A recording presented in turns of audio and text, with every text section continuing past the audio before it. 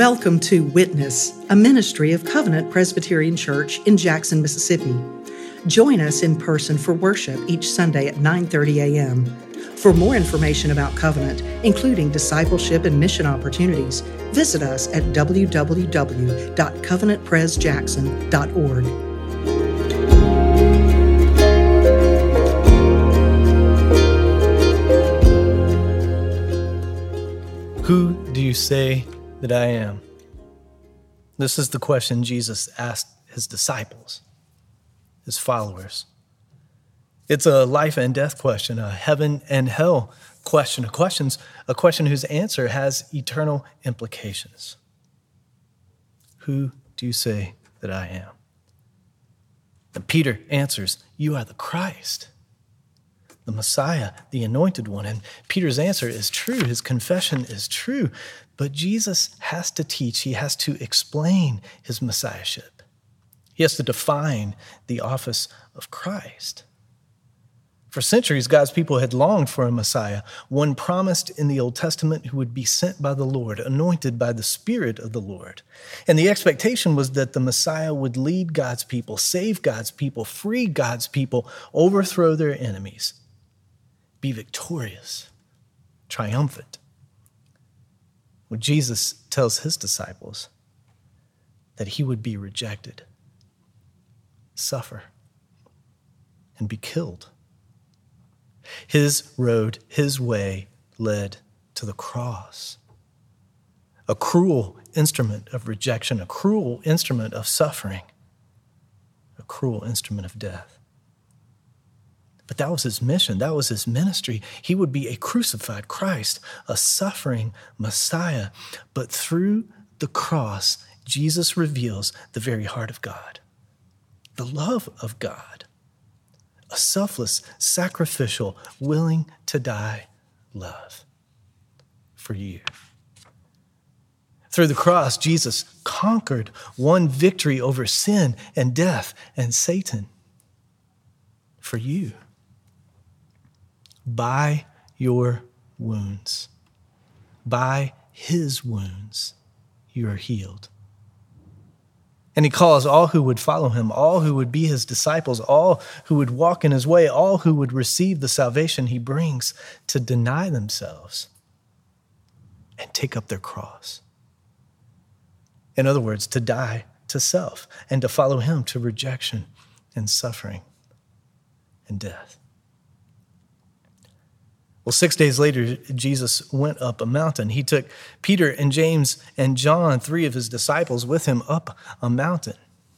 Now, in the Bible, in the scriptures, significant, consequential events happen on mountains. When a passage includes a mountain, get ready. Be prepared. Our Old Testament reading from Exodus takes place on a mountain, Mount Sinai. God's people were gathered together at the foot of the mountain. And only weeks before, they were slaves. They were in chains in Egypt, but God had freed them. God had redeemed them. He brought them out with a mighty hand and an outstretched arm. God brought them out of slavery, led them through the sea, and brought them to Mount Sinai.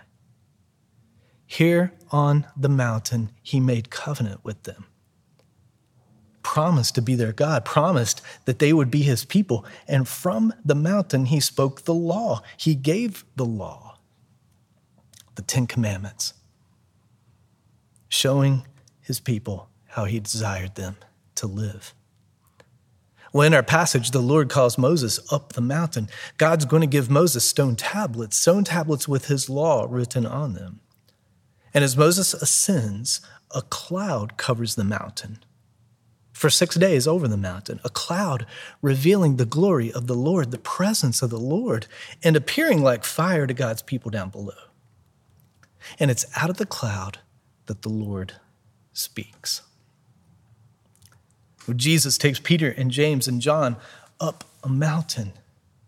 And on the mountain, Jesus was transfigured. The Greek word translated transfigured is metamorphone. It's where we get our word metamorphosis, meaning change of form. Whenever this word is used in the Bible, and it's not used very much, it refers to a radical transformation.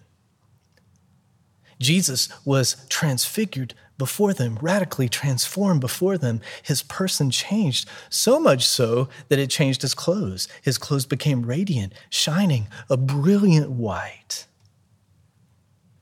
A white beyond the power of any bleach. For a few brief moments, the three disciples up on the mountain glimpsed the dazzling glory of Jesus. They received a lightning flash of the true nature of Jesus. They glanced a momentary revelation of his divinity. And the timing is key. It's only been 6 days since Jesus told them he would be rejected and suffer and die. It's only been 6 days since Jesus rebuked Peter, saying, "Get behind me, Satan." It's only been 6 days since he called them to deny themselves, take up their cross, and follow him. 6 days of the sobering reality of where Jesus' way led. 6 days of grim anticipation at what lie ahead. And here on the mountain, they behold his true nature. The one who would suffer and die, the one whose way led to the cross, shined forth divine light, divine beauty, the very glory of God. What an overwhelming vision. And what a seemingly incompatible reality. Suffering and glory, humiliation and exaltation. But that's the gospel. Suffering and glory, humiliation and exaltation. That's Jesus. And not only do they see him changed, not only do they see him transfigured before their very eyes, suddenly two figures appear next to him, talking with him, Elijah and Moses. Two Old Testament prophets whom the Lord used to speak to his people, two of Israel's deliverers. One who delivered them from Egypt, one who delivered them from idolatry to Baal. Two who in their lifetimes ascended Mount Sinai. And on the mountain, God revealed himself to both of them, manifested his glory to both of them, spoke to both of them. And here they are on the mountain with Jesus. And what is the reaction of the disciples? Well, how would you react in the presence of divine glory? How would you respond in the sight of two of the greatest prophets in the history of Israel? They were terrified, frightened, scared witless, and rightly so. But even in his fear, Peter spoke, bold Peter. Even though he didn't know what to say, Peter spoke. Now listen again to his words in verse 5 of our passage. Peter says, "Rabbi, it is good that we are here. Let us make 3 tents, one for you and one for Moses and one for Elijah." Jesus, this is good. Let's make some shelter for you. That way you can stay. That way you can be comfortable. But before there was even an opportunity for a reply, something else happened. A cloud overshadowed them. A cloud descended upon them, just like in Mount Sinai. The presence of God. The glory of God. And a voice speaks out of the cloud, the voice of the Father. "This is my beloved Son. Listen to him." Now, similar words were spoken at Jesus' baptism. When Jesus was baptized by John in the Jordan River, the Holy Spirit descended on him like a dove, and the Father spoke to him from heaven, spoke to Jesus from heaven, saying, "You are my beloved Son. With you I am well pleased." Well, these words on the mountain, these words out of the cloud are spoken to the disciples, are spoken to Peter and James and John. "This is my beloved Son. Listen to him. This is my Son." The Father must reveal his Son. As the disciples have shown, the identity of Jesus is something that you just can't grasp on your own, understand on your own, through your own will or through your own reason. You might have a glimpse. The disciples had a glimpse. He's the Christ. You might have a glance. He suffered, he died, but to know fully, to understand fully, to see clearly, God must reveal it to you. God's got to seal it in your heart. He's got to make it known in your mind so that you can believe that Jesus is the Son of God, fully divine and fully man, that he is the crucified Christ, humiliated, that he was raised from the dead, exalted. Listen to him, the Father says. Hear him. Believe his words. He will be rejected. He will suffer. He will die. He will rise again. It's for you. It's for your salvation. Listen to him. Obey him. Take up your cross. Follow him. Well, after hearing these words, the disciples looked around, and there was Jesus, alone. The cloud was no longer there. Moses and Elijah were no longer there. Moses and Elijah fade away, but Jesus remains. And as they made their way down the mountain, back to the valley, back to the road, Jesus charged them to tell no one. He wanted them to keep their mountaintop experience a secret, at least until his resurrection, until he rose from the dead. But these words confounded them, confused them. They asked one another, what does he mean by rising from the dead?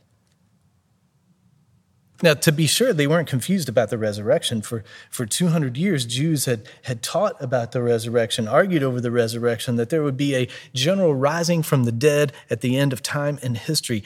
And this was believed and taught by the Pharisees.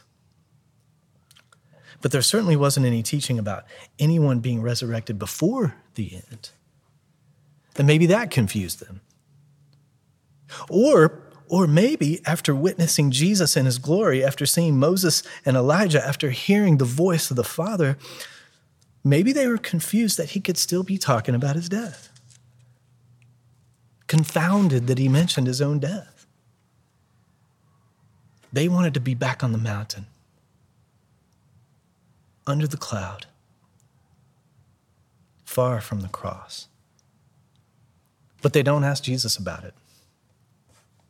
Instead, they ask Jesus about Elijah, the prophet that was just talking to Jesus. Listen to verse 11 again. Why do the scribes say that first Elijah must come? Now, based on the prophet Malachi, the scribes taught that the prophet Elijah would return one day, and his return would usher in the day of the Lord. The day of the Lord, a great and terrible day. When that day happened, the kingdom of God would break through. The Messiah would come, and the Lord himself would come and judge the earth. Now, their question to Jesus is really a leading one.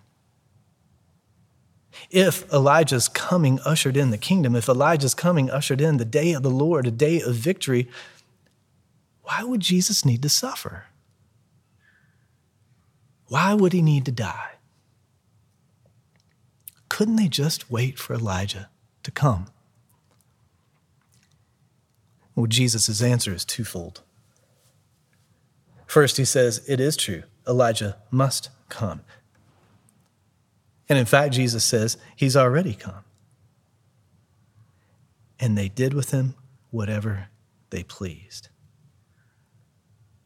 And Jesus is referring to John the Baptist.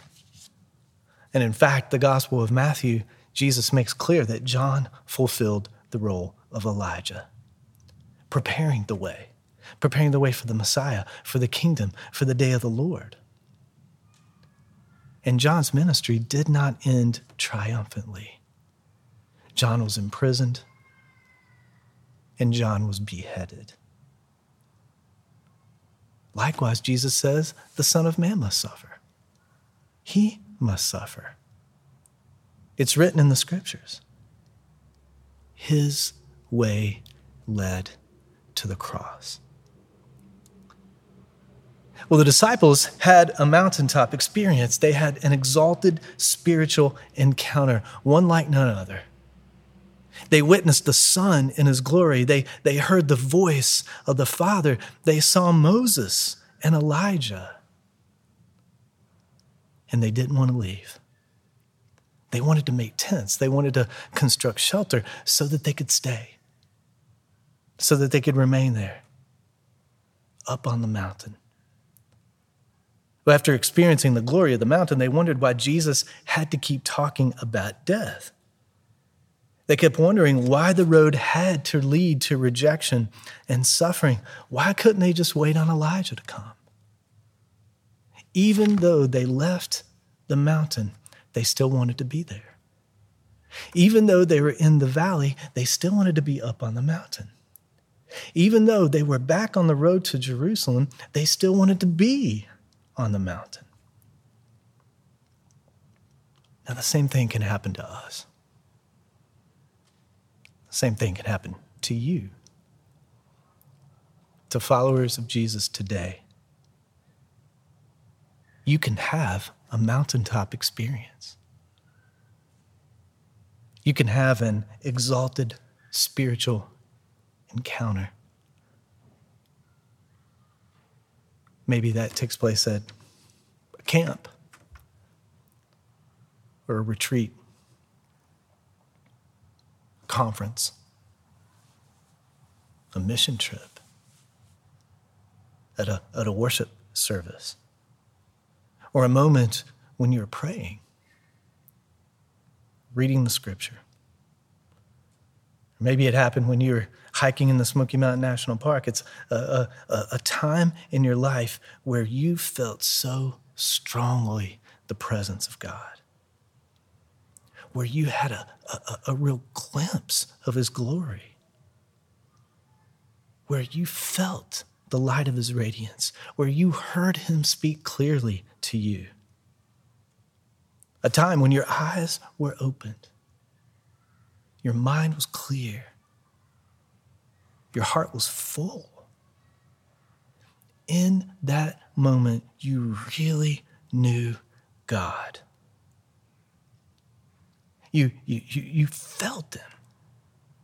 And you understood the immensity of the sacrifice of his son. In that moment, you knew you belonged to him. You knew you were his child, that your life was his, and you were going to live for him. You were up on the mountain with God. Have you been there? Even if it was just for a moment. But were you like Peter?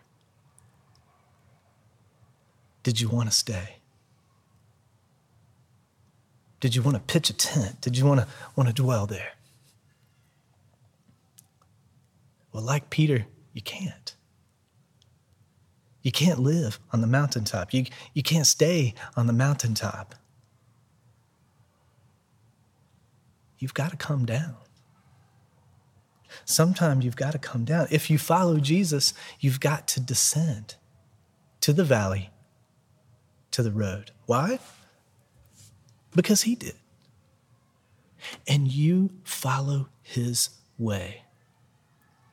It's the way of the cross. His way leads through suffering and death. Christian life is not a continuous mountaintop experience. You might have them. And when you do, they're gifts. But the truth is that most of the Christian life is in the valley. Most of the Christian life is on the road. So don't spend your life wishing you were still on the mountain. Don't spend your life trying to find your way back to the mountain to live it again. Because when you do, that means your eyes are on the mountain. You're focused on the mountain and not on Jesus. Not on the one that you're supposed to be following, listening to. And when you do follow him, he doesn't promise you life on the mountain. What he does promise is to be with you. He promises to be with you through this, through this life, through this life that contains normal, uneventful, regular days.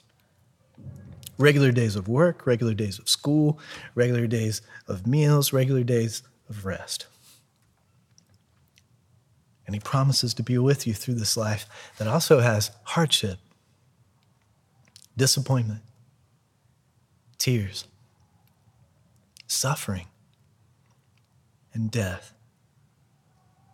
But Jesus has gone before you. But don't forget the mountain. Don't forget the mountain. The disciples didn't, because the mountaintop gives you a glimpse of eternity. It gives you a taste of glory. It gives you a taste of heaven, which is where Jesus leads you, because the cross leads to eternal life, where you will behold the glory of your Savior, where you will hear the voice of the Father, where your eyes will be open, your mind will be clear, and your heart will be full forever. Thanks be to God. Thank you for tuning in to Witness, a ministry of Covenant Presbyterian Church in Jackson, Mississippi.